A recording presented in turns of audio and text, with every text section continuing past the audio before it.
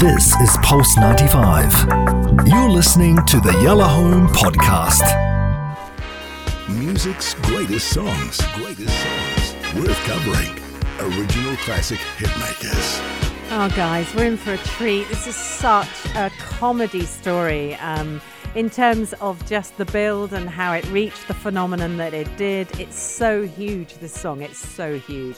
In 2020, it was entered into the archives as, it was described by the president as a phenomenon, this song, YMCA. Easy, yeah. And as a result, an American phenomenon, they called it. And so it's now gone into the archives where they keep things that are considered to be, you know, historically important. And this was one of them. But when you hear how the group was put together and how it all kind of came together, it is quite funny. And also, as I was researching it, I was finding that I wish, it's one of those stories where you wish you were part of it.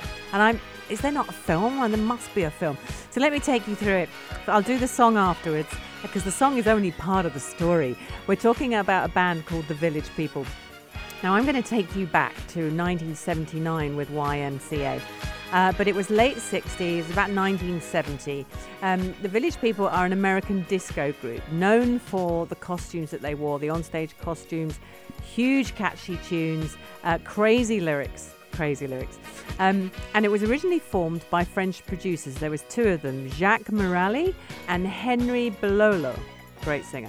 There's also a lead singer called Victor Wills. Now, following the release of the debut album, which is called The Village People, and it targeted a certain disco audience. Okay, that's what it did in the US, and predominantly male disco audience as well. And the group's name, Village People, actually refers to Greenwich Village in New York. Is it New York? Yes, New York. But the characters were kind of symbolic group of American men, and that's what it does. It literally, because of the costumes, that's what it symbolizes, and that's why it's kind of so funny. It's very, very macho. They're very, very macho personalities in it. And it's a bit like the Spice Girls. So the Spice Girls were a kind of a white female copy of this group, because this is the first group to have done that thing where, because you had Sporty and, you know, Baby Spice and Posh Spice, and you had all that. Well, that's what the Village People were doing. So they became popular, they moved into the mainstream, they had loads of disco and dance hits, they had Macho Man. Do you remember In the Navy?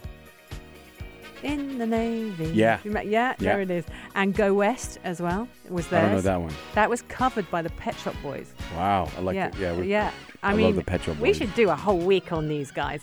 But let me just dip into the story of how they came to be just a little bit, because it's really funny.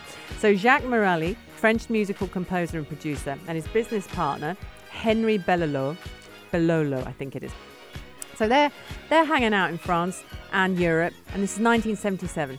They're having a really good time, enjoying a string of successful hits. You know, they're having a good thing. And they decided to move to New York to get into the American market. So Morelli had written a few dance tunes, and he gave a demo tape recorded by this guy, Victor Willis, who ended up being the lead singer. He hired Willis to sing background vocals on 4 tracks. And apparently he approached this guy by going, because he heard the demo tape. He said, he walked up to him and went, I had a dream that you sang lead on my album. And it went very, very big. And at that point, Willis went, I'm in, I'll sing. No, there it goes. So they recorded this album. Now, the thing is, it comes out, it's huge. It's just massive.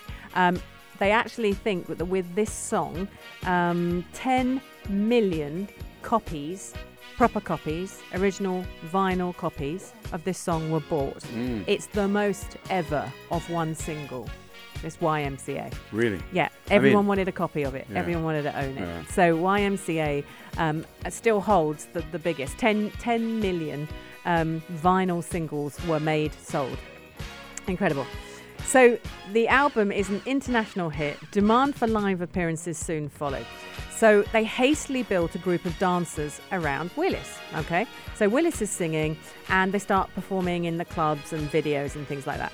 And so they enlisted these guys, but they wanted something to sort of stand out because it's dancers. So they had this guy called Philippe Rose, who claims he was indigenous kind of American descent, so he dressed as a Native American. And then you had the other one who was, hang on, I'm going to get all the different ones. You had the GI uniforms, so the army uniform. Then you had the construction worker. Then you had the cowboy. You see how these are all... Then you had the leather man, the biker in all his gear. And is there another one? I think I've got all of them. So you got these guys. So they start touring everywhere. They start going, and everybody absolutely loves it. And there is a huge demand for them. Sales are soaring, and at this point, Morelli and Willis, they need to create a permanent group. They can't just have dancers around him. So they took out an ad, and the ad said, macho types wanted, must dance and must have a moustache. And in amongst it, were the ones who actually ended up with the gig. So we had Randy Jones being the cowboy, we had David Hoddo, who was the construction worker, and we had Glenn Hughes, who was Leatherman. And once they had the official lineup, off they went. They did a hasty photo shoot for the cover of the already recorded Macho Man song. In 1978, they came out with Macho Man. That catapulted the group into the mainstream. And then it was YMCA that came out after that. And of course, they were just cleaning up. Everyone absolutely loved them. They then approached the Navy in the Navy. They said, you can have the song and you guys can use the song if you can supply us with a location for the video. And the Navy went, yeah, not a problem. So they went down to the San Diego Navy base. She reminded me of something. Yeah. And that's where they, on the USS Reasoner, several aircrafts and the crew of the ship used in the video. And of course, all this was just absolutely massive. So, but actually, it was a kind of a cluttered rally to get the group together for something that is so vast. That's a hilarious setup. They literally couldn't get, the songs were flying off the shelves. And these two French producers who just went, yeah, should we go and try and break America? Yeah, okay. And in they went, and it was just huge. So let's quickly talk about YMCA. Obviously, American Disco, released in 1978, so actually a bit later than we thought, Has. And 1970, wow. Yeah, single from their third album, Cruising. The song was written, obviously, by Morelli and Victor Wills, and apparently it went together with a medley of Hop Cop. That's a song which sat at number 2 on the Billboard. But the song sat for weeks and weeks and weeks at number 2 on the Billboard Hot 100. It was number 1 in the UK. The only reason it didn't get to number 1 in America was because Le Freak by Chic was there.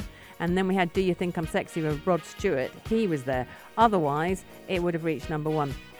And that's where they said 10 million copies plus physical copies sold worldwide, and that remains the biggest thing. The song is now... Sorry, go on. No, go ahead. Sorry. It's played at sporting events in the US and Europe. Crowds join in with the dance. Everyone knows the movements. You spell out the 4 letters, obviously. Yeah. And it appeared as the Space Shuttle wake-up call on day 11 of the mission STS-106. That's 2009. It's also set a Guinness World Record for 44,000 people who danced to this song live at the 2008 Sun Bowl game in El Paso in Texas. I mean, it's just fantastic. Number 7 on VH1's list of 100 great dance songs of the 20th century. And in 2020, YMCA was indicted into the Grammy Hall of Fame and selected by the Library of Congress for the preservation in the National Recording Registry because it is culturally, historically, and aesthetically significant. So I think it's fair that on this Thursday night we put our hands together. Well, facts. I just had a question for you. Oh, go on, hit me. I was going to ask you off air, but the kind of relationship we have, you can tell me. Just before we play the song, generally speaking, for you, I'm asking, and it's a yes or no, not to get into it, not to take away from the YMCA. Oh, this is going to be a bomb. No, I mean, basically, what do you think about, for example, let's say Village People gave the song to Trump, for example, to play on one of his rallies. Does that make you think less of a... Yeah. Because it's an incredible song, right? Yeah. And what Trump stands for. I've always been very interested to see that. What would you think about... I mean, it's a big topic. Yeah. But would that change, for example, how you view a certain band or group? Yeah. Absolutely. And so when a band gives a song to a political leaning, they have to be so careful. Yeah. Because there's going to be a whole selection of the public that are going to go, no, I don't think much of that. Like I remember with Aerosmith, he wasn't Armageddon. He played, I think, the one of, I don't know what's it called, the song, Do You Wanna... Stay Awake. One of his songs. Yeah. And obviously, President Trump was playing it, and he's like, no, And he don't went, play "No." my song. And President Trump, that happened to him 4 times. Yeah. And people kept going, oi, stop using my song. I don't want anything to do with you. Facts, and right? that's I really think it's- good. And I needed the bands to say that. Yeah. No one wanted to be associated with Trump. It's interesting. I just think, but also it's very interesting because it's art at the end of the day. It's a nice song. So I don't want people to associate YMCA with only that dude. You know what I mean? It's Yeah. a great song. So And so has Trump been playing it?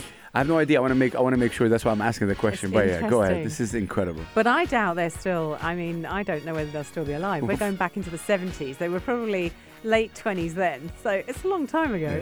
Yeah. But this is just such a perfect Thursday afternoon filler song. So come on, turn it up in your car. Put your hands in the air. Do the Let's go. dance. Do the dance. YMCA, the original from 1978. Yes, I love it. It's the music greats on Yalla Home. Create the Y. Are you ready? Ready? Let's do it, Anna. Can you do it? I can do it. Show me. You're doing it right here. I do it. We can't see on YouTube, sadly, My but dress sleeves are actually pulling my arms down. Yalla, Anna. She's gonna do it. Ah. Young man. It starts with a Oh, she's doing it right. young man. You know this. This is the first time Anna actually dances in the studio. Surely not. I want to see her doing it with you guys. It's not karaoke. Young man. It's coming through. I'm getting ready. Boom, boom, boom. Oh, she did beautifully. Oh, enjoy the music, Grace. Gonna be right back.